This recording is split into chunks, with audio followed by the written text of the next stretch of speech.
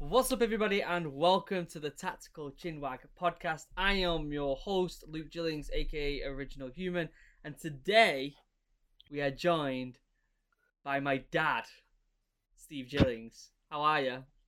I'm great, thank you very much. So, Hi, everybody. I wanted to schedule you first because obviously we just had the kid. I couldn't schedule a bunch of different people because I didn't want to commit to something that I couldn't, I might not be able to do. So it seemed like you were the perfect person to get on because not only can I just get you on whenever I want because you're my dad, but also you have quite a lot of experience in the military. Yeah, I spent 10 years in the Royal Navy. In the Royal Navy. So let's go straight to the beginning. Let's go straight from the start. Like, age of you signing up, what was training like, and all that good stuff. Go ahead. Well, I went for my medicals and all of the exams when I was 15, probably halfway through my last year of school. And then I joined on the 14th of May in 1979. Jeez, 4 days after. 79. 4 days after I left school, I was on a train down to Plymouth to HMS Raleigh. Yeah.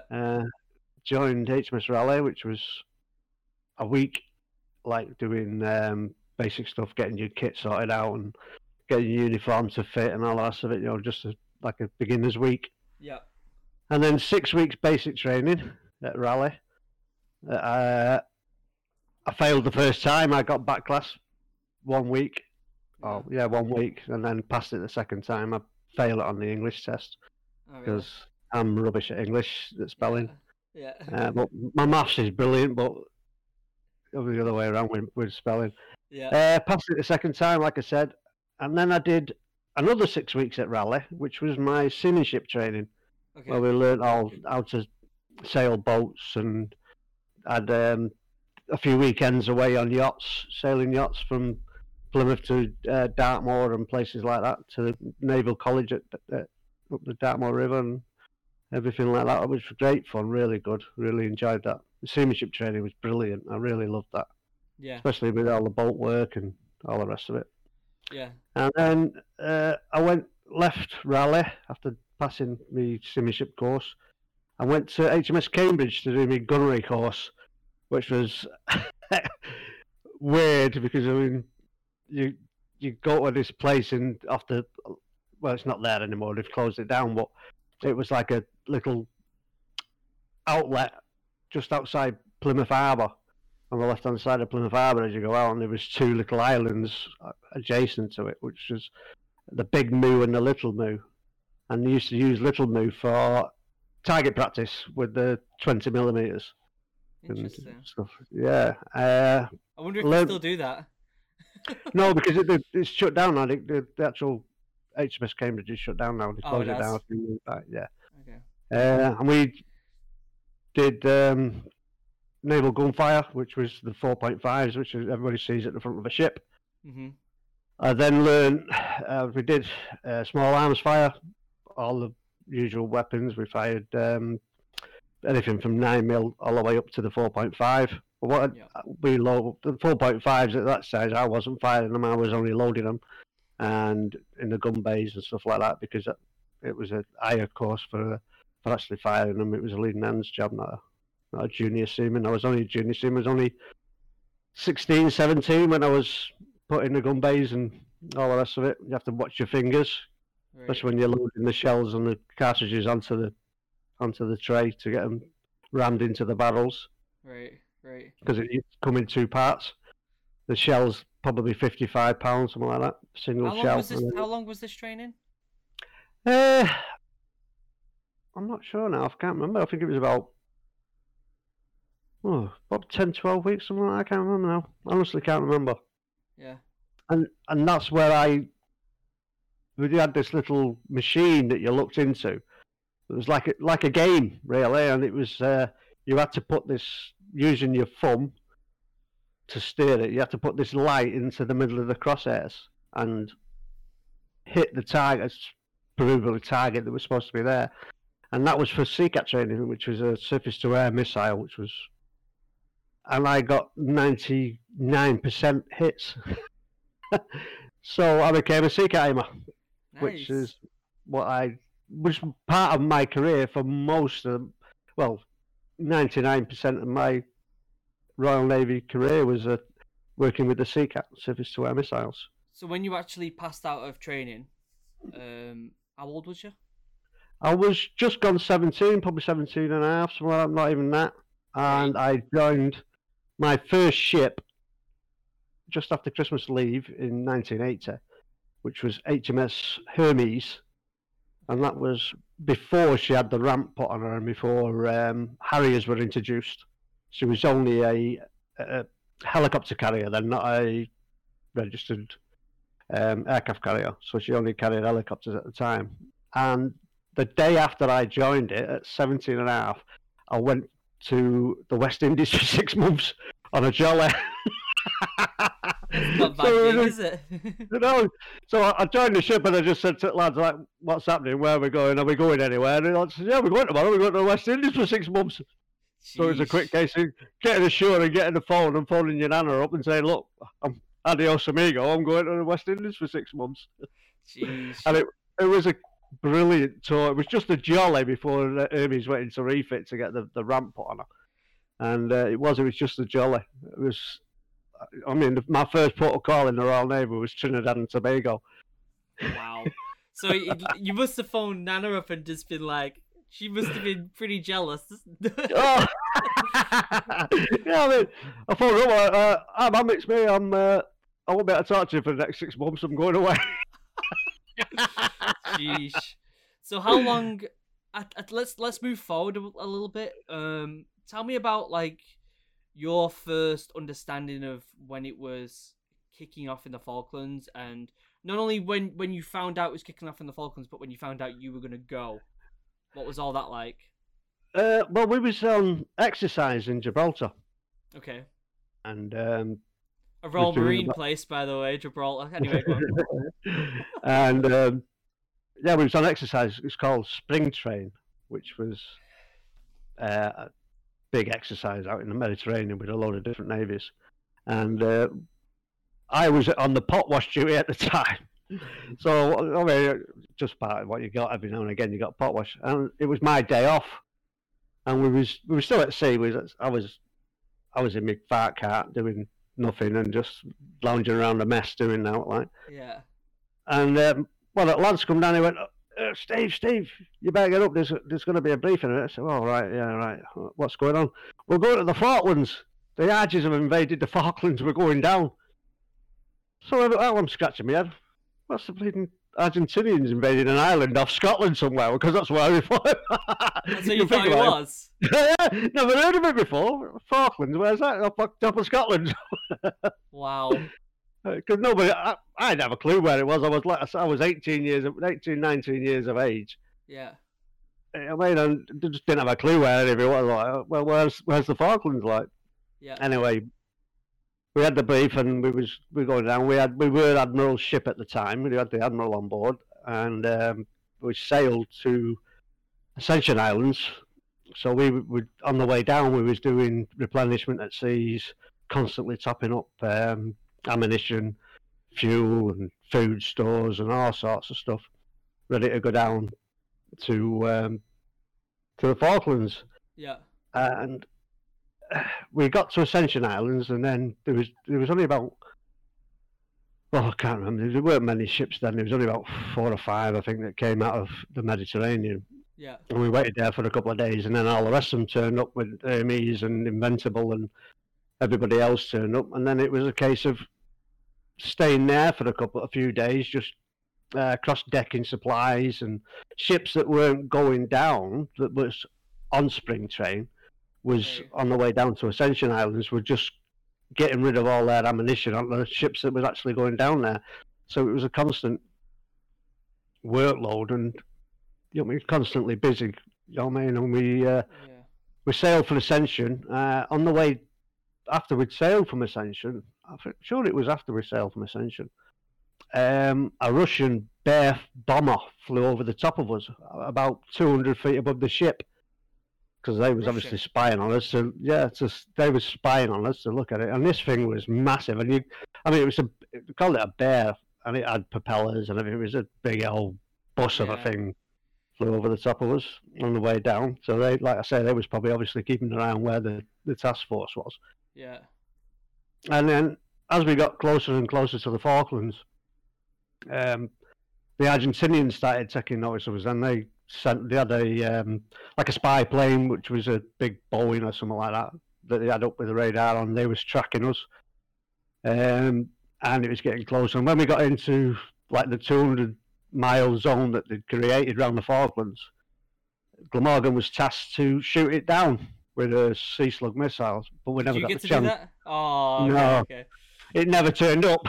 Oh, that's as soon as we got in within the 200-mile zone, it did one light. I mean, it never popped its head up again. Right. Excuse the brew. That's all right. And then we like I say, we got to the exclusion zone, and bits and pieces of the ships like departed into groups, and there was three of us. There was 221s and Glamorgan, and they called us the Three Musketeers because every night we was going in doing bombardments and all that stuff. And I remember the first day. It was the actual day that people probably either do know or don't know. It was the day that the Falcon bombers went in and bombed Stanley Airport. Okay. An amazing feat from the RAF to actually fly 8,000 miles and drop bombs on an airfield and then fly all the way home again. Right. And it was the same day that the reporters were on. I think it was on Hermes or Invincible. I can't remember what it was. And it was the famous saying, "I counted them all out and I counted them all back in again." Right. Because it was the first time that the Harrier jump jets were used to bomb the Argentines, and they did Stanley Airport as well. So we're talking like the very start of everything here, though, aren't we? Yeah. The very first day. Well, first day of actual when we got there, like. Yeah. So then it was our turn, and it was middle of daylight, like it is now, and I can't remember what time it was. And I remember the first time I seen the Falkland Islands, and we were tasked to do some bombardment, and I think that was Stanley Airport as well. I can't remember. Yeah. And as I looked up, there's a vivid memory of my head of this HMS Glamorgan, and she was flying battle ensigns, and battle ensigns are massive, big, the British warship ensign, the white one. She was flying three battle ensigns, so I thought to myself, if the Argies can't see it out. Yeah. So they had these massive. How did you? Sorry to interrupt, but when like this first kind of like day or two, or the first week, should we say, where it all started really like ramping up, how did you feel? Was you nervous? Was you excited? Well, like the first day it ramped up. Yeah. Because I was a secret aimer in the port director, which is like a mechanical device with a pair of binoculars, and you zoom, you turn around and look for airplanes and surface vessels and all that. And it was my job to spot planes if they'd radar into it. And I was doing what they call scanning, which is like you do a scan across the horizon, and you go up, and then you go up and go up and go up, and then you come back down again. And I started my scan on the land, and as I was scanning across the land, I seen Argentinian trucks going up this path or whatever. But we was too far away from them. I mean, we was tasked to do other stuff. We couldn't just hit a truck because you could have had civilians in it, so we wouldn't have engaged it. Yeah. And as I got to the point of the land where it met the sea, it was like a sticky out bit. I seen two black clouds like things, and I always remember when I was in training, and when I was doing training on the ships and everything. If we ever went against a plane, you won't know what it is, a big Phantom jet, a F4 Phantoms, they always had a black stream of smoke coming out of the engines. Yeah. And that's what triggered me off. Yeah. So, like I said, I got to the end of the land, and I seen these two black streams. So as soon as I saw them, I knew it was airplanes. Yeah. So I screened out alarm aircraft, which was about 11,500 yards or something like that out. Yeah. 2 Mirage fighter bombers, the 2 Argentinian Mirages, and I tracked them. What they did is, instead of coming straight towards the ship, they came along the shore and then turned into the ship. Yeah. And because they came up the back end of the ship, I couldn't open fire because I couldn't fire across the flight deck. Yeah, yeah. So they was coming right up the back of the ship towards us. Yeah. And as I was still watching them coming towards me, and as I was watching them coming towards me, they started firing the guns. Yeah. And you could see the bullets hitting the water as it was getting closer and closer to the ship. And I remember thinking to myself, all right, it's true, it does look like that when you see it on film. And I'm thinking, this 2 planes going to bomb me in a minute. And then the next thing you know, they both dropped bombs and they came down on parachutes and blew up behind the ship. And then apparently they fired 2 rockets that went either side of me and my mate who was on the other side of the ship. And they missed us, apart from a bit of damage on the back of the ship where the shrapnel had got a few shrapnel holes in the back of the ship. Yeah. They missed us, and these things were massive. I mean, I couldn't believe how big they were. And they was flying about 10 foot above my head. And they missed you. And they missed us. And I'm thinking, these planes just flew right over the top of us. And wow. Right, we carried on doing some bombardment, and I carried on looking, and there was no other planes came in. And we finished the bombardment, and we were sailing back to the main task force to do what we did every day of the week. Every day, apart from, I think it was 2 days, we went in every day, did the bombardment at night, go back out again, and we was probably, you talk about sleep deprivation, we was probably getting, if you was lucky, 4 hours sleep a day. Yeah. Or the complete time we was at war. And I went from a little fat, I don't know, about 12 stone to 9.5 stone.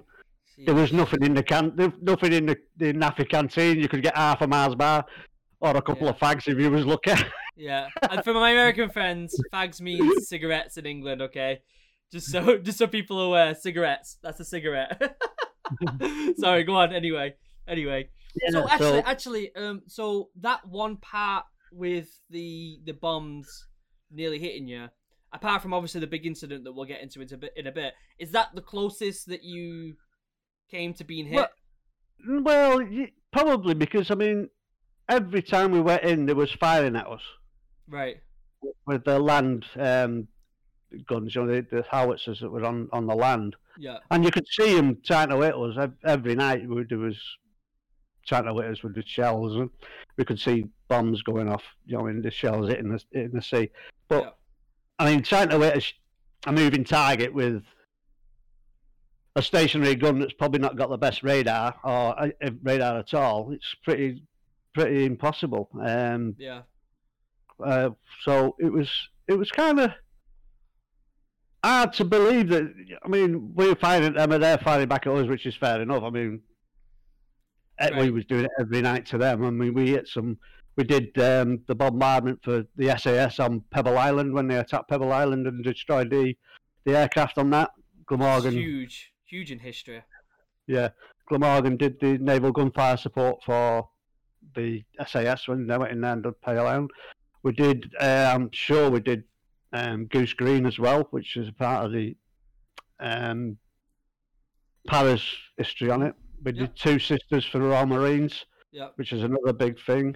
So while you were doing this everyday thing that probably started to feel a little bit kind of mundane after a while, right? Well, did it? No, because you were that hyped up. Oh, so you constantly like, we're going to get something done here. Yeah, okay. Yeah, because it wasn't a case of, we'll go in, we'll do a bit of bombardment and come out. You was constantly, the pressure, the actual pressure yourself. Yeah. I've got to, my job was air defence. So if I don't do my job, the rest of the lads get a good kicking, don't they? Yeah, so literally at any point during this time you were there, then bombers could have come back again.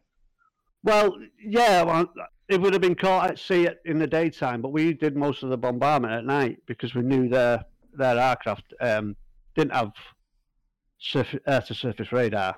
Okay. Not a lot. I don't think many of them did. I think the Super Etendards did that. Who fired Exocet missiles, which was a bit of a problem. Right.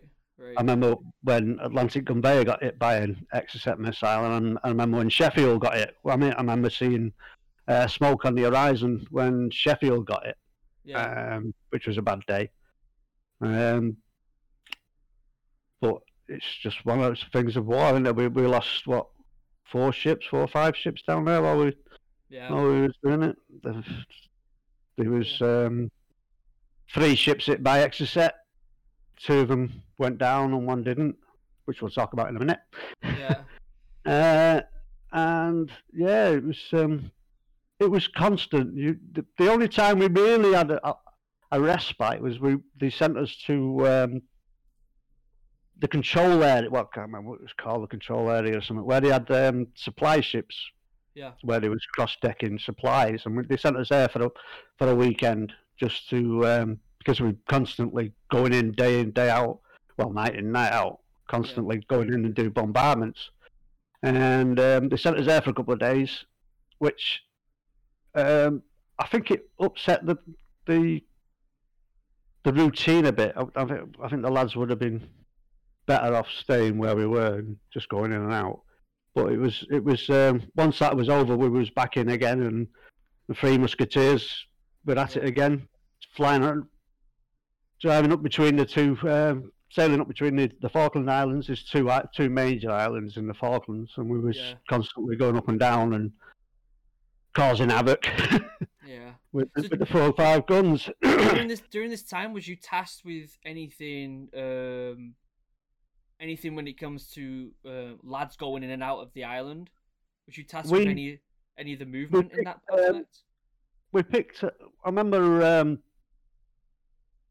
once the SAS parachuted into the sea from an Hercules. Okay. And we picked them up.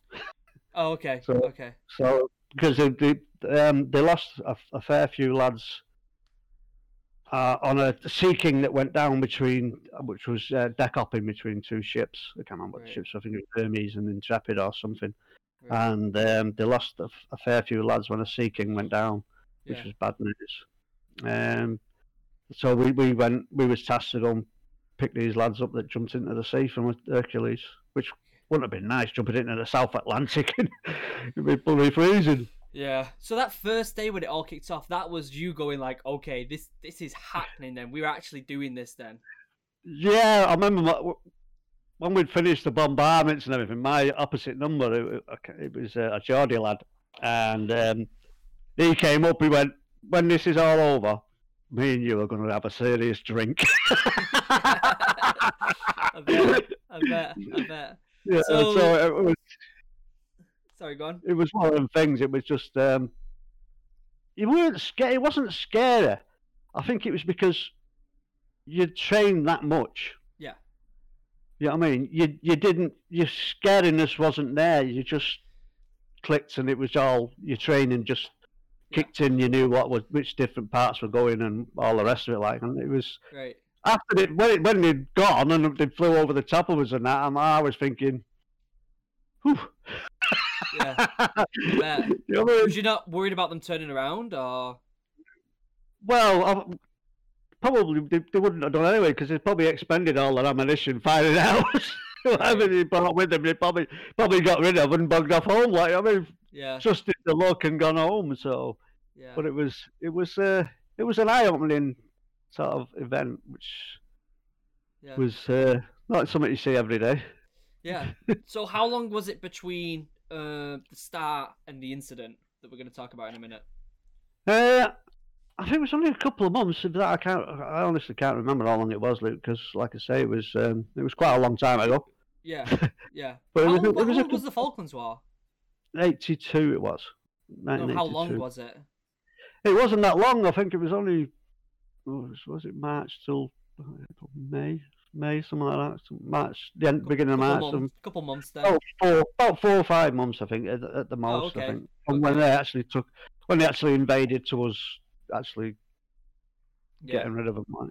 So let's talk about what happened. Obviously, at any point, if you don't want to talk about anything, that's totally fine. Don't worry about it.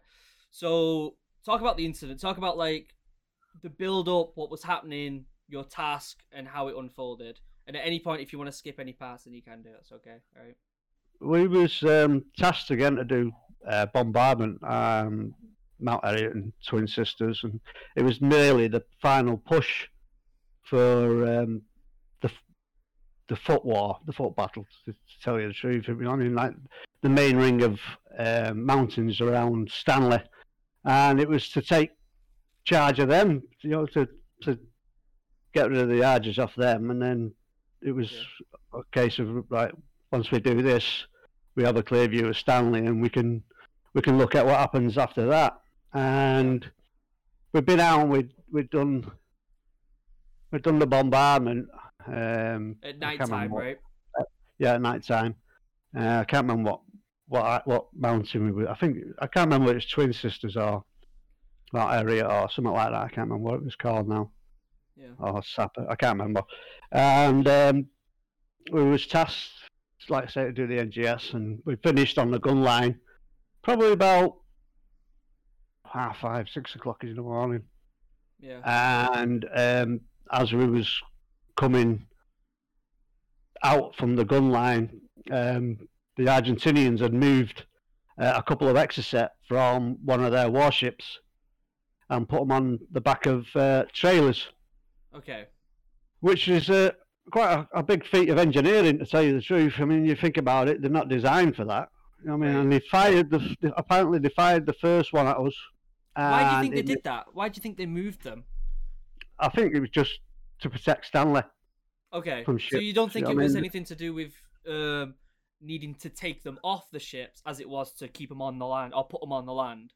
Well, yeah, well, I don't think that once we sank the Belgrano, that was the end of their navy. They never came back out again. Right. Because, I mean, it's practically.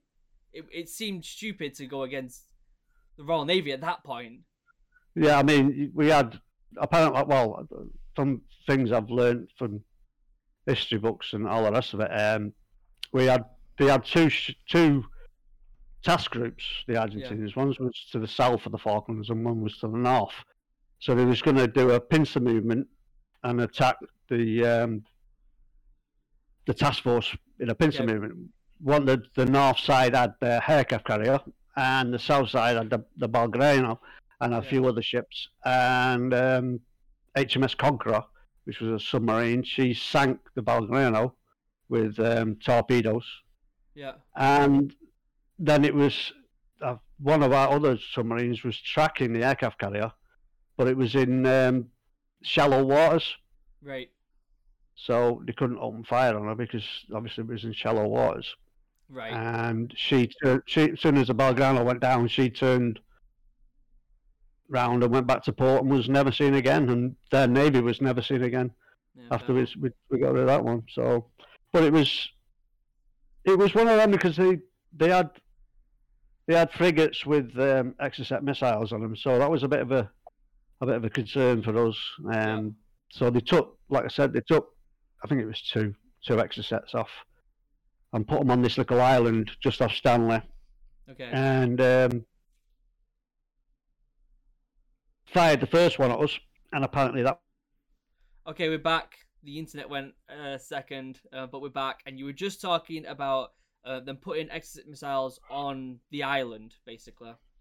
Yeah, they put the Exocets on trailers on this island just off Stanley, apparently.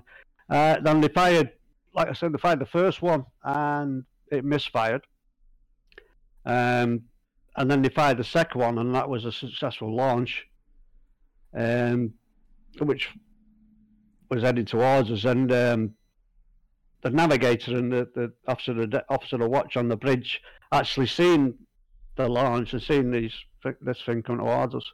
Yeah. So they started moving the ship so that it would have been a stern hit if it hit us.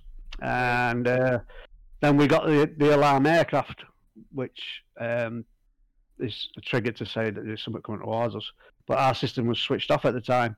So the lads down in the system control switched everything on. And as soon as it switched on, I got power. We were locked onto this thing. And as I looked through my binoculars, it was all dark. I couldn't see at first. I switched the crosshairs on. We have like 2 red crosshairs in your binoculars. And that's where the missile, that's where the target is. And that's where your missile is supposed to go. Right. And then I fired the Seacat at it, and Seacat goes up, and then you have to bring it back down. And as I brought it down, it was close enough, but the distance between the actual missile and my missile hadn't gone far enough for the actual missile to detonate. And then the next thing, the Exocet hit the ship about probably 30, 40 feet away from where I was stood. There was a big explosion. The Seacat Director that I was in was covered in flames, and the glass was all shattered, but it didn't break. So it was like bulletproof glass, but it was a right mess. And that's the last I remember. Just the flash, and then this, and then the next thing I remember, I was sat in the sick bay, just sat in a corner with the blood on my leg, and I had a shrapnel wound to the legs, and I've shrapnel in my backside and all that. And while I was there was lads that were being brought to the sick bay that was just arms, legs missing and burnt. Mm-hmm. And then I stayed there for about an hour, watching and doing all this, and the doctor gave me some morphine, strapped me up, excuse me, and put me in I think it was in the wardroom or somewhere, with another one of my mates, my opposite number. It was in the Seacat Ready magazine. He had shock, he was pretty bad with it, to tell you the truth. Yeah.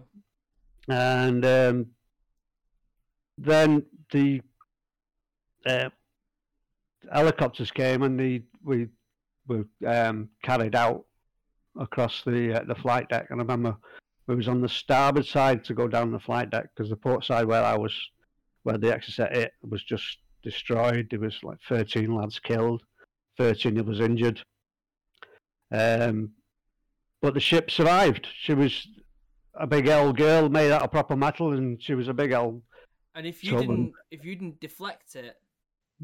Well, I don't know whether I deflected it or not. I don't know. It was seconds, like, you know what I mean? Yeah, but I mean, you could have. It could have hit something more critical, really, if you didn't do what you did. Yeah, that's what we want. And I remember being stretchered down the starboard side, and all the lads that had been killed were all lined out on the deck, ready for burial at sea. And he was buried at sea just at nightfall, all 13 of them together. Yeah. And I was taken to Hermes, which was funny because it was my first ship. Right. And a couple of lads who I knew were still on the Hermes. Wow. They'd been through it. Some of them come down and visited me. I had an operation on my leg on the Hermes. They cut away some of the dead skin and all the rest of it. Yeah. Dead tissue. Couldn't remove any of the pieces of metal inside me because they'd have been like digging in there forever. Like, I mean, you still have there today. You go to the airport every time. Yeah. So still got bits of pieces of Glamorgan and this Exocet inside me. Yeah. And got Hermes, had an operation, spent a couple of weeks on the Hermes, I think, so 3 or 4 weeks. Yeah. And like when the Exocet, it was the Argentine surrendered 2 days later. So that's how close it was to the end of the war. And from Hermes, I got sent to the hospital ship, which is Uganda, Okay. and then the Navy at the time had these small vessels, which were used for map cartography, whatever it is, Surveying, etc. survey ships, and Which they is was like what used I as was on. ambulance. Which is what I They was was on. used for ambulances, which was the Akla and the Herald, I think it was. Okay. I can't remember which one I went on, and we went to Uruguay, to Montevideo, Okay. and was flown. What funny thing is, we went to Montevideo, and you go up the River Plate, and the Steinhorst, or a German battleship that was that was scuttled by the Germans is still in the river. You can still see this big battleship. Well, the top of it. Like, I mean, the guns have been taken out and put ashore somewhere. And then we got in Montevideo. And then we flew from Montevideo to Bryce Norton on a RAF DC-10. Yeah. Got to the hospital at Bryce Norton, or an RAF base. I don't know whether it was Bryce Norton or somewhere else. And that's where I met your nana and your granddad again. They'd all come down to see me. And then from there, I went to Royal Navy Hospital, Haslar, which I think it's shut down now, which is a big old place. And I think I got out of there in September-ish, something like that. Yeah. And then I went back to the ship, back to Glamorgan. And then from there, I was on there for about, probably not long, probably a couple of months. And what was it like going back to the ship after all that? It was strange. It was, the atmosphere was strange. You know what I mean? I remember sitting in the hospital watching the telly, watching the TV as Glamorgan came home. Yeah. With all the people celebrating him coming home and all the rest of it. And I was given the choice to go and watch the ship come in, and I thought to myself, well, not really. It's more for the families of the people that are home. You know what I mean? That are coming home, rather than me sitting on the side of this in a wheelchair. So I said no to that one, and then like I said, I came home. I left the hospital, came home for a fair few weeks. Having the nurse come to the house every day just to change my dressings. Yeah. And then back to the ship then. And then, like I said, I was only on a couple of weeks, a couple of months, I can't remember now. Not long. And I was drafted to HMS Pembroke, which was shutting down at the time. It was closing it down. It was part of Chatham Naval Base, where they built the Victory. Okay.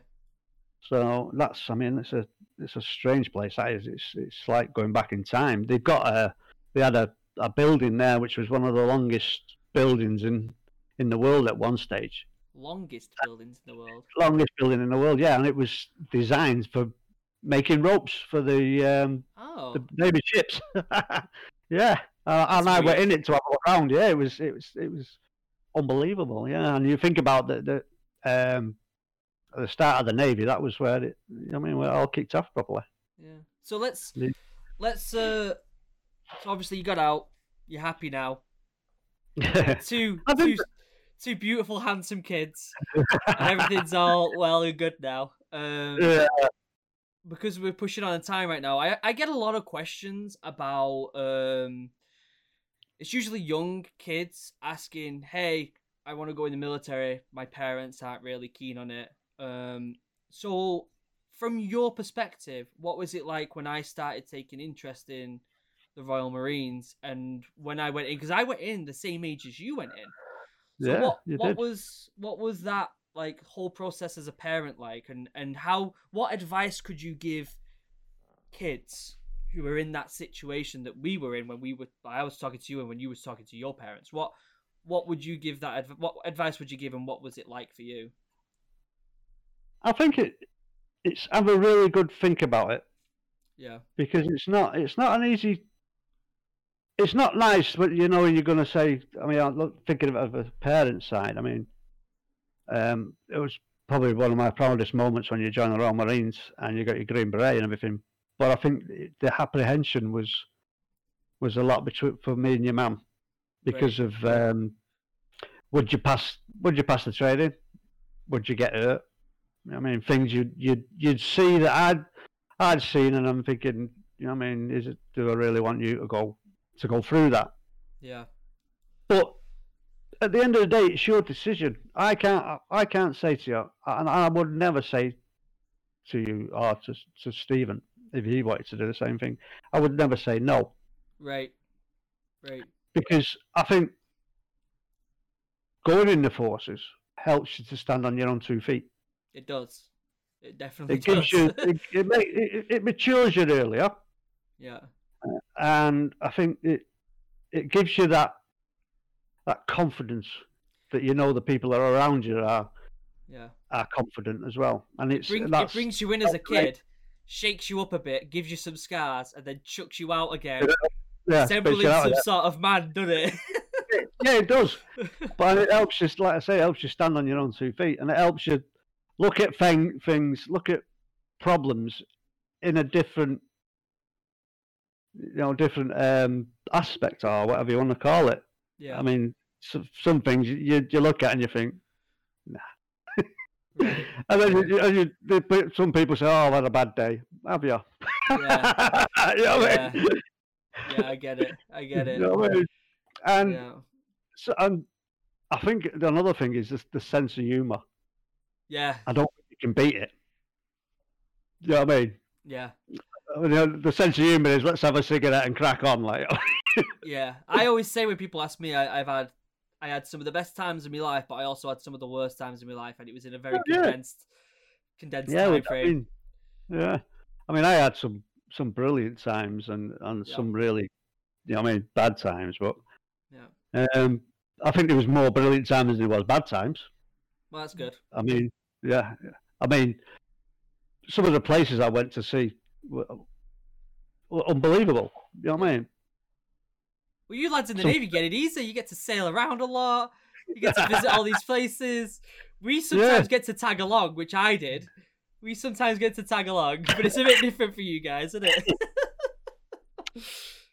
Yeah, it is. I mean, we run aground once, which was a bit weird. Yeah. I was on Glamorgan as well. We was out in the Gulf, and we'd been on a banyan. And you know what a banyan is when you go out and have a party on the beach. Right. And where was it? I think it was Old Man or Jordan or somewhere like that. I can't remember where it was now. Yeah. And we was in this little bay, and it was gorgeous. Nothing there, nothing but sand. Middle of the desert, like. And we all got back to the ship, and then picked up the anchor. And as we picked up the anchor, we realised that we were sat on a rock, and it chewed the propellers. Oh, jeez. It was a big wobble like that. Yeah. And we sent the divers down, and the divers were bringing up chunks of propeller and all sorts. Oh, jeez. I bet that was a nightmare. Someone got in trouble for that, I guess. Well, we was all putting on bets where we was going, like, where's the nearest dry dock? You know what I mean? We was Hong Kong, Singapore. No, you're going home, lads. Well, it's been around 45 minutes, so we'll end it there.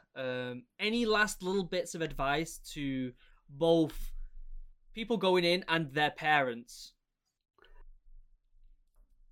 Expect the unexpected. Okay. And for the parents, don't be too apprehensive about it.